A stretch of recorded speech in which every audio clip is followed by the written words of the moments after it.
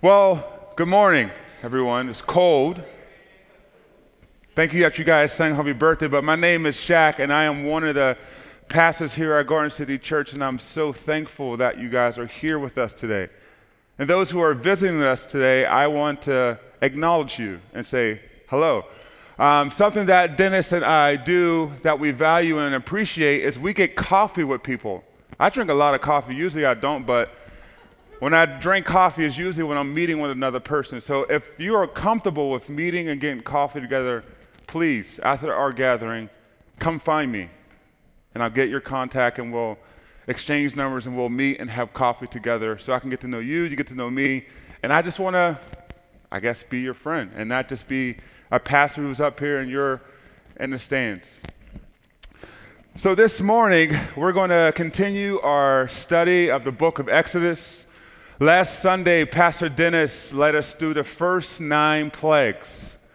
That in Pharaoh's choice to harden his heart, God makes it clear that he opposes the proud and he shows favor to the humble. Not only that, in God's sovereignty, he is present in all things and he is at work in all things. So today we're going to segue into Exodus 12 and unpack the mystery of the 10th plague against Egypt. So if you guys can pray with me and we'll start our conversation. So join me in prayer as you bow your heads with me and we'll pray. Lord, we acknowledge our breath today. Whatever place that we are coming from, Lord, we are thankful that you brought us here today. Lord, we believe that your word is alive and well and it moves in the hearts of human beings, Lord. Would you speak to us? Would you draw us near to yourself? Lord, would you forgive me and cleanse me of any sin that I have committed before you, Lord? And I pray that you will speak your words through me. In Jesus' name we pray. Amen. So first in Exodus 12, we are made aware of a new word called the Passover. The word Passover literally means, or translated as, to pass over or to skip over. Before now, there was never any mention of this word Passover. It was introduced by a dialogue that Yahweh had with Moses and Aaron.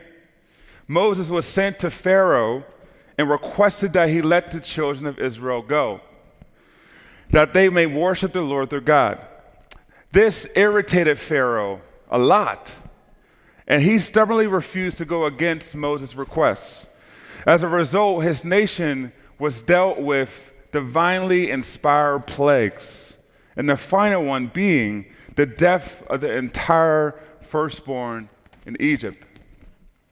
So our dialogue finds its genesis here in Exodus 12, 1-2, where the Lord says, if you can look at the screens, I have the verse up there. It says, while the Israelites were still in the land of Egypt, the Lord gave the following instructions to Moses and Aaron. And he says, from now on, this will be the first month of the year for you. The coming deliverance from Egypt was such a significant act that God has told his people to remark your calendars.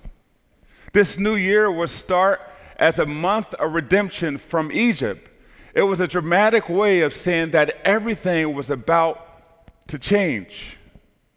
It was a big shift in the covenant that they had been promised a land of their own. See, reading this, I love that God makes it very clear to us that he is forever the God of new beginnings. That he tells his people in the place of their grief, in the place of their bondage, that I'm going to make all things new. In the place of your bondage, I'm going to make all things new for you. And here's how he did it. So throughout verse 3-13, we see Yahweh providing particular instructions for his people. And he announces, on the 10th day of this first month, each family, each household was to choose a 1-year-old lamb. And the lamb needed to be perfect without defects. The lamb was required to live with the family for 4 days leading up to the Passover. While the lamb lived with the family, families were required and commanded to feed the lamb, to take care of the lamb, and to keep a close eye on the lamb to make sure it was perfect. In this short time, they had identified themselves with the lamb, so it almost became part of the family. Side note to this, I just bought a dog like 3 weeks ago, and I understand what it's like to live with an animal. I'm telling you, it is a lot of work. But again, they got acquainted with this animal. They took care of it. They fed it. So they were probably saying things like, this is our little merry little lamb here. This is our Passover lamb. This belongs to our family. See, and if the family was too small for the family to eat the animal, they shared the lamb with neighbors. So, church, there was no one who was excluded from this special festival to the Lord. And according to Jewish scholars, the minimum number to eat one lamb, the entire lamb, was 10 people. And the maximum number to eat one lamb is 20 people. So the observant Jews tried to keep the household in between those numbers, 10 for the lowest and 20 for the largest. So yes, we can start to see that this outline of redemption for a nation is starting to begin, but then if we look closely, it is really centered around a family. It is centered around a family affair. So on the 14th day, before sunset and darkness, they gathered this lamb that they took care of and they slaughtered it. They sacrificed it. So thousands upon thousands of lambs were slaughtered that day. Can you imagine a whole nation? This is like 2 million people slaughtering lamb. Blood is everywhere.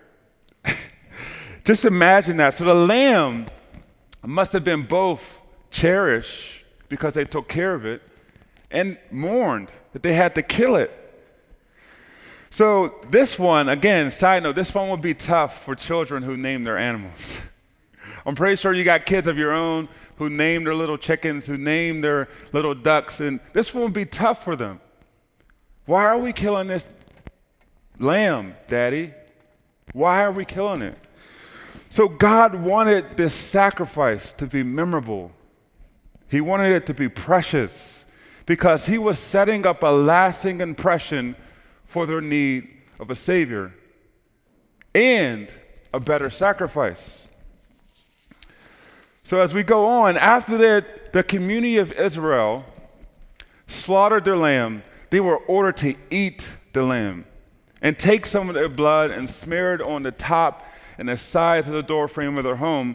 And while eating the lamb together, God commanded the people to be fully dressed, to wear their sandals, and to have their walking stick. This meal was to be eaten in haste. You may ask yourself or ask me, why? Why did they have to eat this? Because something awful yet wonderful was about to take place that night. God was saying to them, I'm about to unleash the most unstoppable force on the universe, the destroyer. I'm going to go through the greatest military and political power, Egypt. Egypt will soon be like a hot knife through cold butter. And then one thing that's going to protect you from this, my people, is a lamb. A lamb? Really? A lamb is going to save us? The weakest and meekest kind of creature possible is going to stop the greatest force on the planet? A lamb? Think about that. A lamb is going to be the substitute for these people. See, the Passover lamb had to be eaten in faith. trusting that the deliverance promise for Israel was at hand and it was coming immediately.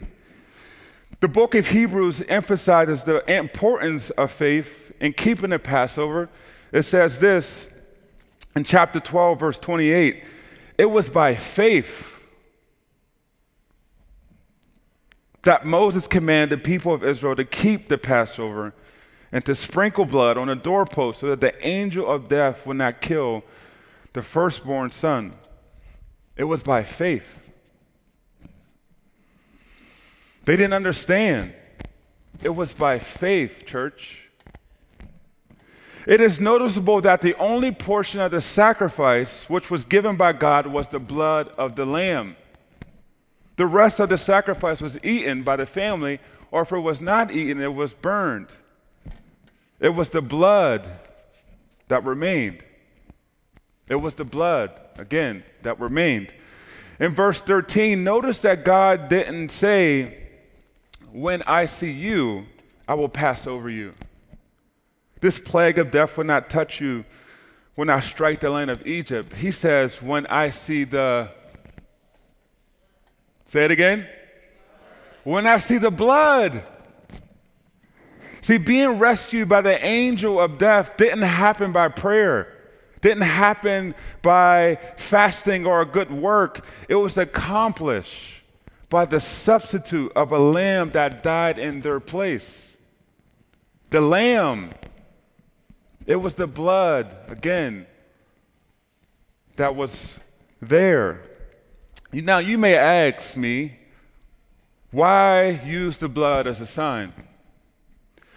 See, throughout the Old Testament, the shedding of blood often signifies an entrance into a covenant with God. That word covenant is a relational word. See, God used this as a way to bring them closer to Him. And blood is the essence of life, and it symbolizes an atonement for those who are under the blood. See, in Leviticus 17, verse 11, Leviticus, by the way, is one of probably the most overlooked books in the Bible, and it's hard to read it too because it's a bunch of laws. But in verse 11, it says this, for the life of a creature is in the blood, and I have given it to you to make an atonement for yourself on the altar. It is the blood, again, it is the blood that makes atonement for one's life. See, here in Egypt, the blood of the lamb was essential to what God required. It was the blood. I'm going to keep saying that. It's very heart-wrenching, but it's the blood. In Exodus 12, verse 14 to 30, God gives them more instructions on how to observe and celebrate the unleavened bread feast. In line with his description, above all else, what God wanted them to do the most was to remember. To remember. He wanted them to remember their liberation. He wanted them to remember that God remembered them and acted on their behalf. He wanted them to remember that this rescue was about remember. God used this religious practice to teach them how to remember and cherish their deliverance. See, in addition to that, church, the Passover was not initiated as just one occasion or for just one generation, but generations after them. Yahweh says in Exodus 12, 15 to 20, 25 to 27, he says, when you observe the land that the Lord will give you as a promise, observe, grasp, taste, meditate, look, behold this ceremony. And when your children ask you, what does this ceremony mean to you?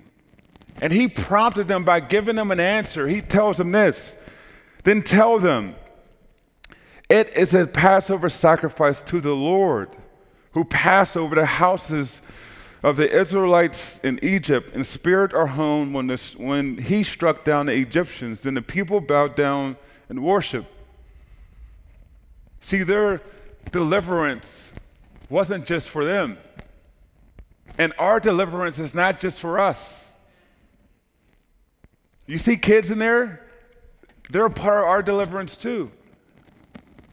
They understood that their deliverance wasn't just for them.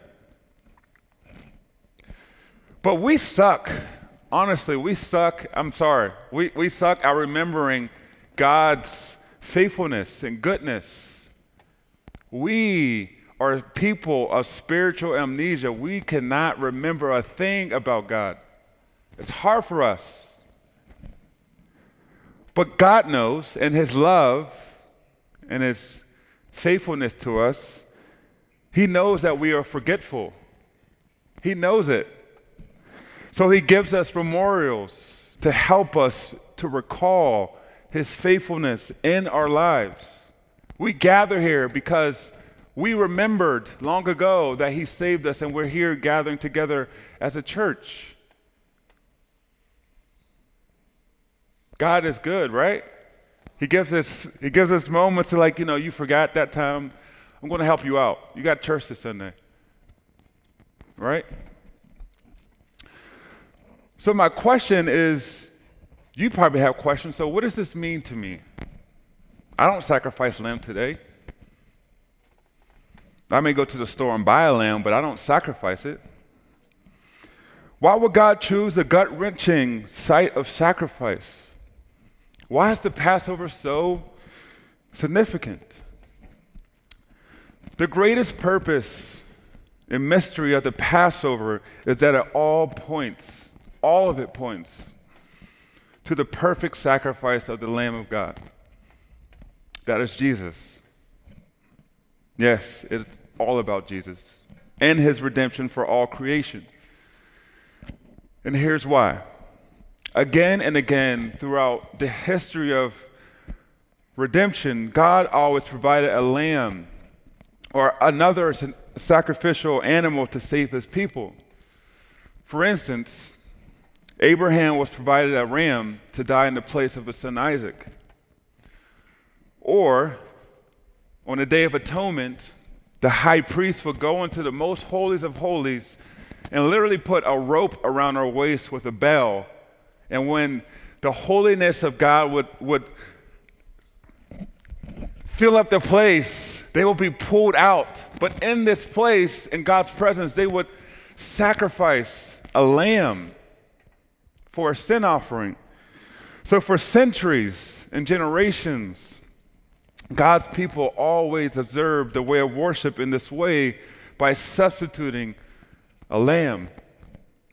They had no idea what this was pointing to. They had no idea why they were doing this until the final day that John the Baptist saw Jesus coming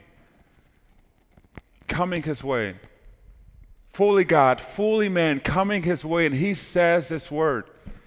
In John 1:29, he says, "Behold, look now, don't delay, don't procrastinate. Look now, behold, the Lamb of God is here to take away the sins of the world." Behold. They've been waiting so long for this. We have been waiting so long for this. And he tells them to behold, look now, don't look the other way, don't delay, don't procrastinate. Behold, the Lamb of God is here. God was planning this all along, that one day, one lamb would die for one world. In Luke 22, moments after Judas agrees to betray Jesus, we find him and his disciples preparing to celebrate the Passover meal together, which unknowingly was the Last Supper. I'm pretty sure we all know about the Last Supper. The disciples understood the significance of the wine and bread. But Jesus, how clever he is, never gave them the main course, the lamb. You notice that? He never gave them the main course. There was no lamb on the table because the Lamb of God was at the table. Jesus was now going to link them to his upcoming death and resurrection. So as they sat together at the table, Jesus says his words here. When the time came, which means in a few hours, he would go from eating a sacrificial lamb to dying as the one true lamb to validate the new covenant. His whole life, he anticipated this hour, so he had so much emotion. So he says, again, when the time came, Jesus sat down together at the table with his disciples. In other translations, it says they reclined together. So I looked more at this. I looked up pictures, and the scene kind of looked like at the Last Supper, the disciples would recline on their left elbow, and they would rest their heads on the low table with their feet farthest away. That's a really good depiction there, because the fact that they reclined initiated that this was a long meal, a very long meal. So quite different from the original Passover celebration where they were eaten in haste and had to flee from Egypt. So this meal was eaten from a place of rest and anticipation. Just picture that, reclining next to Jesus, eating with him. So Jesus said this, I have been very eager to eat this Passover meal with you before my suffering begins. Which means, he said, with desire, I did desire to eat this Passover with you. With desire, I did desire to eat this Passover with you. It would be his last opportunity to teach them and to have an intimate fellowship with him. He says, for I tell you now that I won't eat this meal again until its meaning is fulfilled in the kingdom of God. Then he took the cup of wine and gave thanks to God for it. Then he said, take this and share it among yourselves. For I will not drink wine again until the kingdom of God has come. He took some bread and gave thanks to God for it. Then he broke it in pieces and gave it to his disciples, saying, this is my body, which is given for you. Do this in remembrance of me. After the supper, he took another cup of wine and said, this cup is the new covenant between God and his people, an agreement confirmed with my blood, which is poured as a sacrifice for you. Jesus didn't give them the normal explanations of the meaning of each of the foods. He reinterpreted them in himself. And the focus was no longer on the suffering of Egypt. It was now on the sin-bearing suffering of Jesus on their behalf. The words, this is my body, was the first time they heard that. The very first time they heard that, I'm pretty sure it had a stunning effect on the disciples. Like, what? How is this your body? This is how Jesus connected it to them. So church, Friday, each Sunday, we gather. And we do this and remember. So when Jesus died for us, he ate the bread and he broke it. He literally broke it. And this is how we remember that Jesus' body was broken, pierced, beaten with stripes for our redemption. And as we drink the cup, we should remember that his blood, the blood that remained, was poured out on the cross for you and me. So with his blood, not the blood of calves or goats, he entered the most holy place once and for all and secured our redemption forever. Just think, Hebrews 9 says, just think, just behold, just meditate, just ponder on how much more the blood of Christ will purify our consciousness. His blood alone, church, sets the captives free. His blood alone deactivates spiritual forces of darkness and wickedness. His blood alone is enough. His blood alone is powerful. His blood alone is good.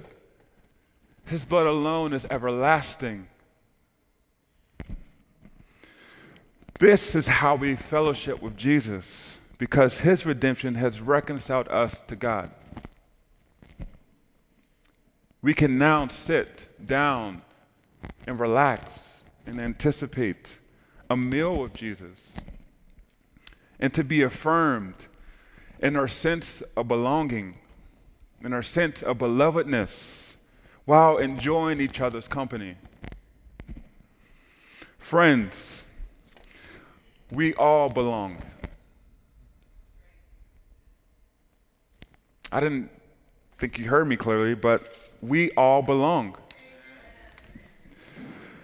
And we all have a seat at his table. We didn't build this table, but he built it for us. We belong at his table. And he passionately longs for communion with you and me. He awaits. Oh, he awaits the day when his people are brought safely into rest, when we are no longer in sin. He awaits the day when his kingdom arrives and the Passover will be fulfilled. Oh, he awaits for you. Waits to sit with you and to see you and to know you and to love you and to sing over you. I want to encourage you and to say to you again that you do belong. There is a place of belonging for you. So I want to leave you with two things. One is a challenge. Two is an invitation. One being the challenge is, are we, the church, me included, beholding, grasping, meditating, remembering the Lamb of God while we partake in communion? Or are we just going through the emotions of religious rituals?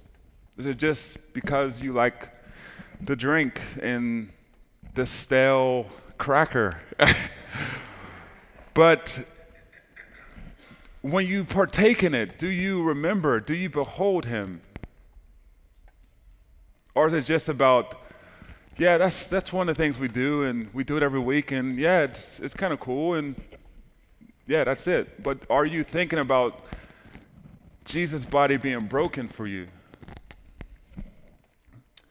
And the second thing I want to say to you is the invitation is God created us to be with him from the very beginning. He created us to be in his image. In our sin, you have sin. Just let you know you have sin. And I want to let you know that I have sin too. We all have sin. And we all are separated, have been separated from God.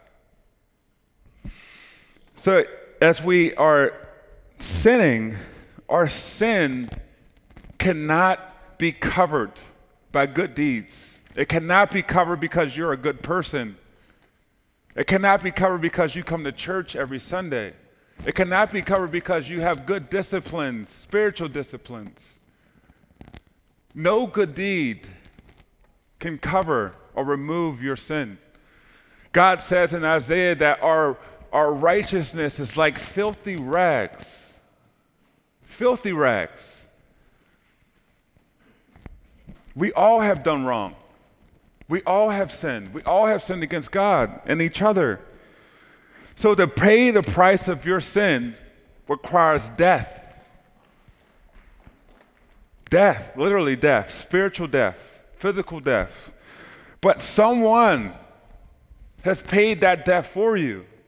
Someone who has come into the world as man, and God has come and died in your place on the cross that you deserve to die on. He died on that cross. His body was broken. His blood was shed for you. But he didn't just die. It didn't just end there. That's the great story about Jesus, that it just didn't just end in death, but it ended but resurrection. It ended with him rising again. And we can partake in that by trusting and believing in him. Trusting and believing that he did actually rise. And that life and that beginning can start now for you. You don't have to fix yourself up to come to Jesus. You can come as you are. He'll do the fixing. He'll do all the work that he needs to do. But all we have to do is say yes. Yes, I want you to be the Lord and Savior of my life. Yes, I want that covenant relationship with you. Yes, I want to understand what it means to belong. Yes, I want you. So what we're going to do now is I want you guys to take a couple seconds and to think about that. If Jesus is pulling on your heart, if Jesus is inviting you into himself, I want you to take a couple seconds to yourself and talk to the Lord, because the Lord is the one who knows the heart of all human beings. And if he is pulling on your heart, drawing you to himself, I encourage you to say yes. So let's have a moment of silence. And when you hear me pray, we'll end it and we'll go into communion. So if you guys can just join me in a moment of silence.